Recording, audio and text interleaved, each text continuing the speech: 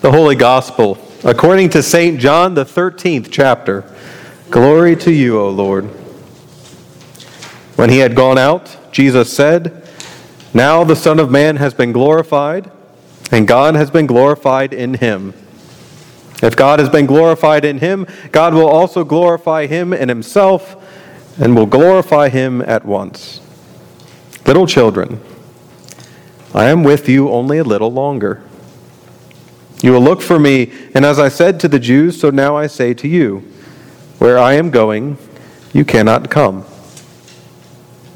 I give you a new commandment, that you love one another. Just as I have loved you, you also should love one another. By this, everyone will know that you are my disciples, if you have love for one another." The Gospel of the Lord. Praise you, Lord. You may be seated, and the children may come forward for a children's sermon.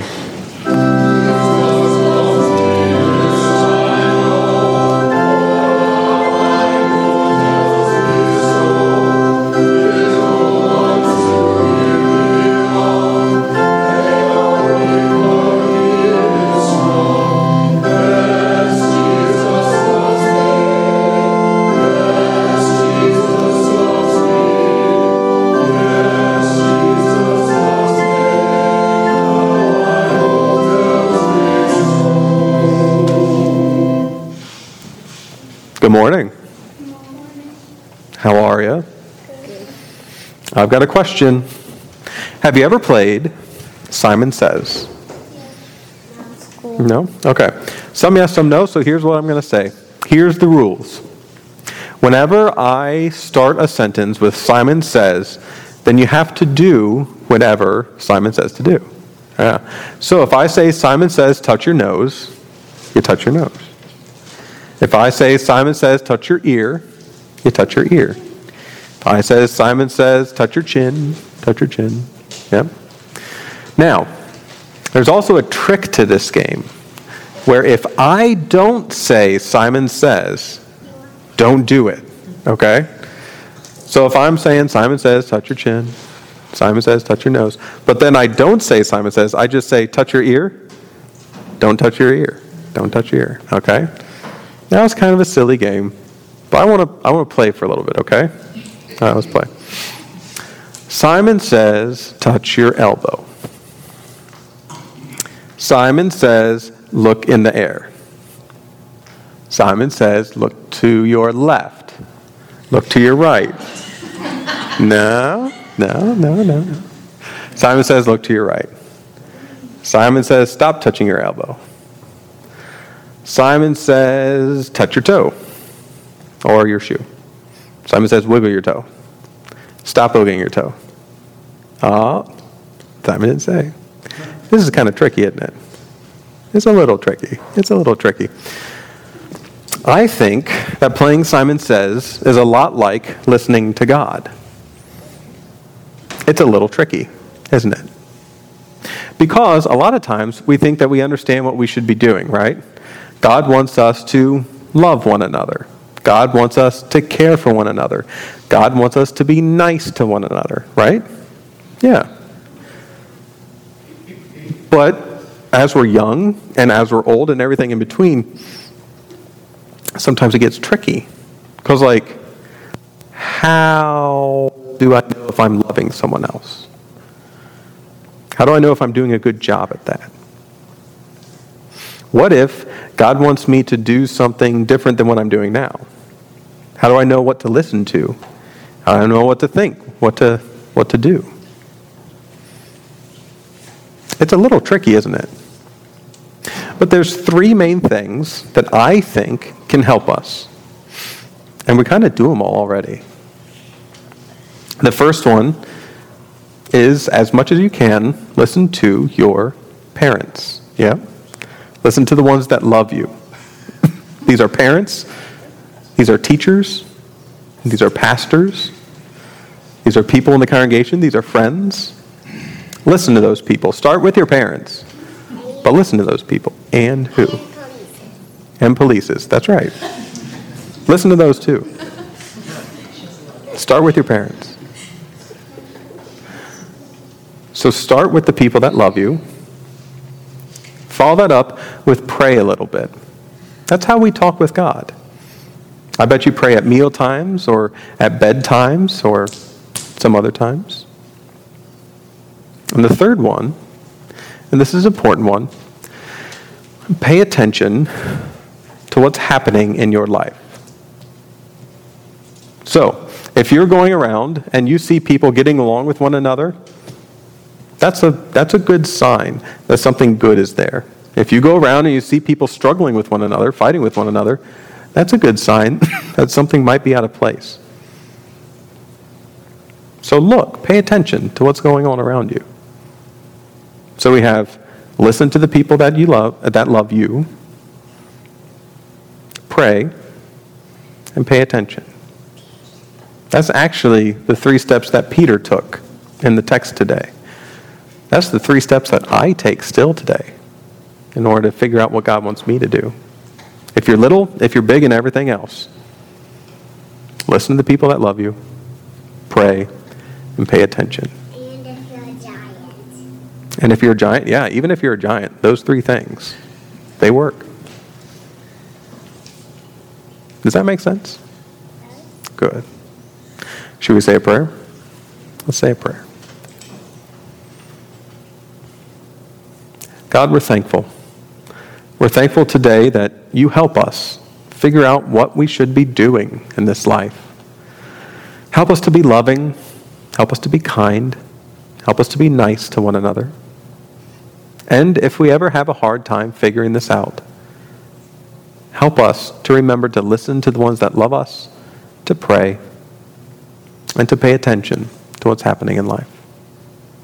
Be with us now and always. In Jesus' name we pray. Amen. All right. And we got a snack. They're all the same today. There you go.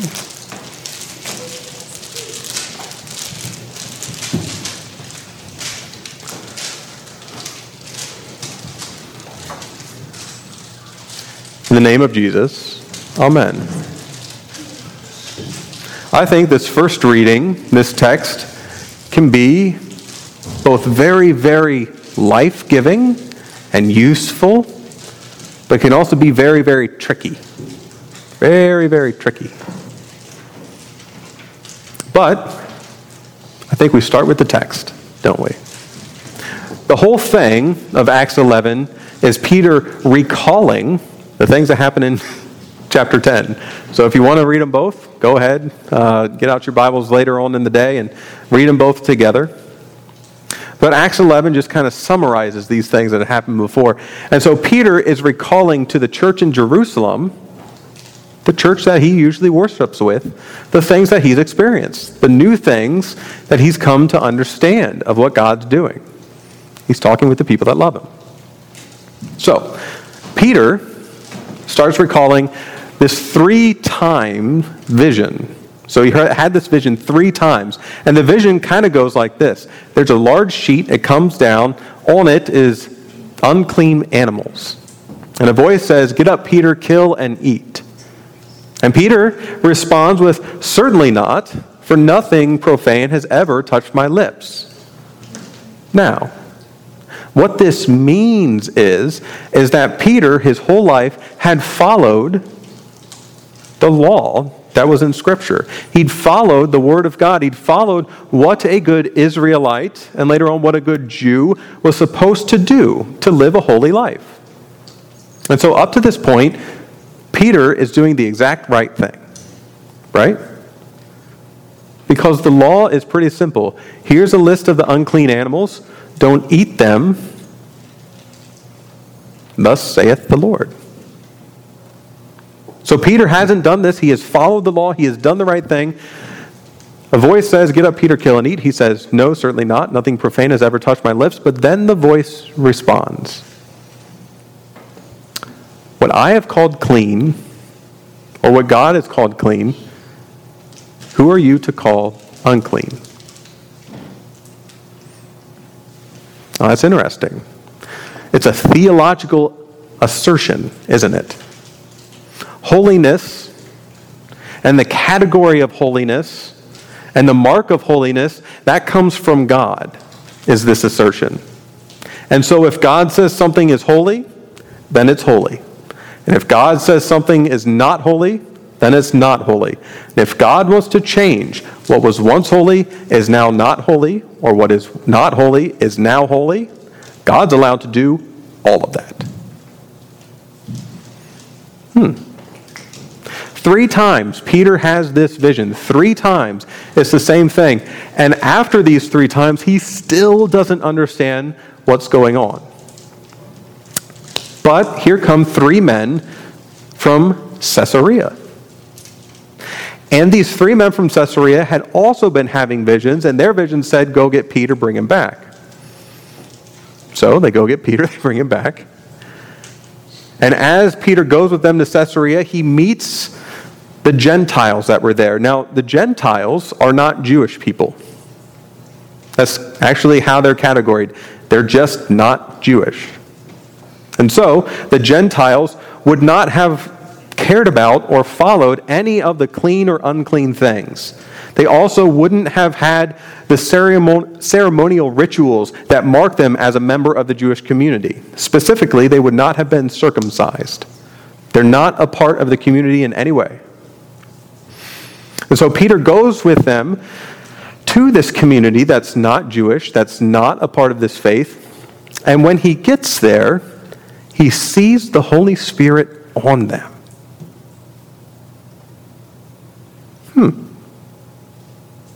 And then Peter recalls to the church in Jerusalem, I realized that if the Holy Spirit, this gift of God, was poured out on them, who am I to stand in the way? If the Holy Spirit is there with God's people, regardless of if they're a Jewish people or if they're a non-Jewish people, if the Holy Spirit's there, then God has called this people holy. God has called this people good. And who am I to stand in the way? Now, after Peter recounts all of this really kind of powerful and moving things to the church in Jerusalem, he's met with silence. And I don't know about you, but if I'm giving a heartfelt testimony and then the room just greets me with silence, I'm a little unnerved. But eventually, following that silence, the church, at least here, accepts that what Peter has seen, specifically, that the Gentiles too, the non-Jewish people too, have been given the gift of God and the Holy Spirit. They accept it. They say, look, God has poured out on this people the path of life through repentance.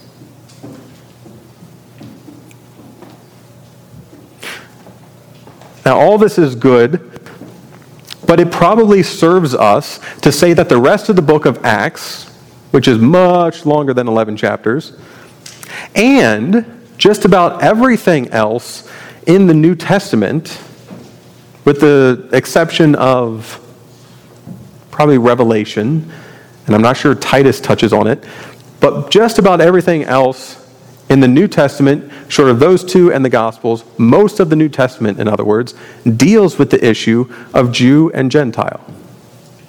They still struggle with this very thing, which is, who is God saying is good and who is God saying is not living a good life? They struggled for a long time. Now, how many of you, just kind of tell me with your eyes if you don't want to raise your hand, but how many of you are worried about being a Gentile?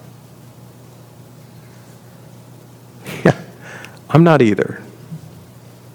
That's because as decades and centuries passed, we come to understand the discernment of the church, that thing that first began with this text today with Peter talking with the Jerusalem church saying, I have seen the Holy Spirit on people who are not Jewish. We've come to understand that as good and right and true. That the Holy Spirit indeed exists among us, the Gentiles. The Holy Spirit indeed exists among us, the ones who are not following this law. The Holy Spirit is here. Now, you probably never saw yourself as the outsiders, at least not in the Christian scriptures. But this, my friends, is how you came to be a part of God's family. This is how you came to be a part of the ones who were called holy. For there was a time when you and I would not have been considered in good standing with God, at least by other people.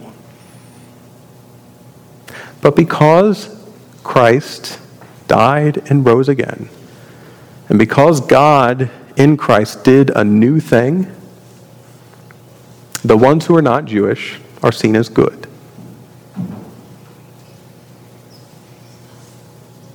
This text has been used many times.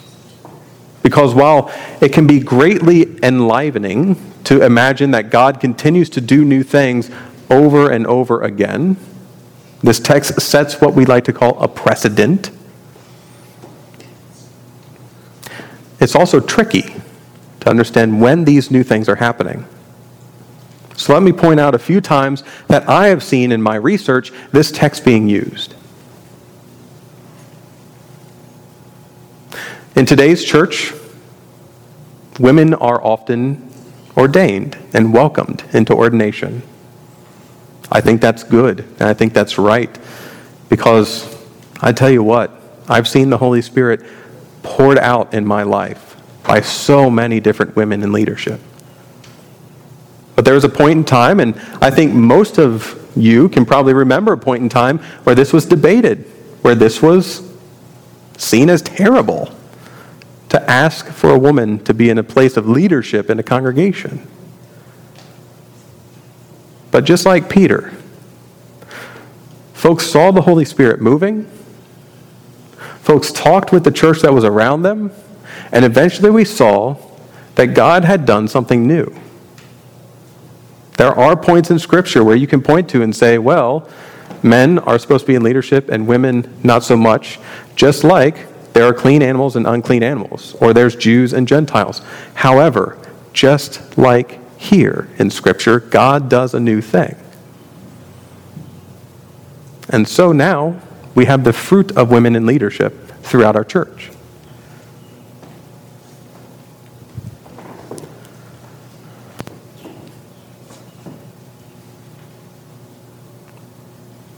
The tricky part of this is it leaves us with responsibility.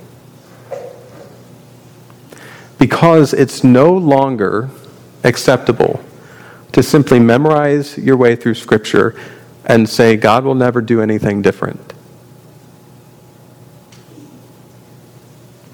Because Acts 11 tells us that God does something different. That's the whole point of the story. So we're on the hook, aren't we? We have to pay attention to what's happening. We have to pay attention to what's God doing. We have to pay attention to the way that we see the Holy Spirit in the world. And we have to pay attention to what's going on because God is liable and God will continue to do new things. Which leads me back to that point in Scripture where it just simply says Peter saw the Holy Spirit poured out on them. But there's no descriptions. It's not like their hair was on fire and there's a flashing Holy Spirit is here sign, you know? Like Peter was paying attention to something that was there. I don't know about you, but if I'm given the weight and responsibility of understanding what God's doing in the world, I'd like some kind of confirmation that I'm hearing it right, that I'm seeing it right, that I'm doing it right.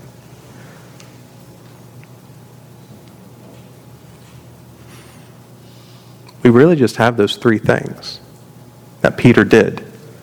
Because Peter didn't understand at the beginning either, but Peter spoke with the ones that loved him. And Peter prayed. And Peter took time to pay attention to what was going on.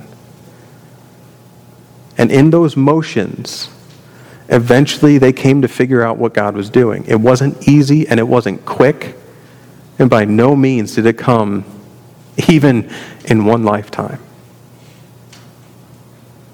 But this slow process led us to the understanding of what God was doing and does continue today.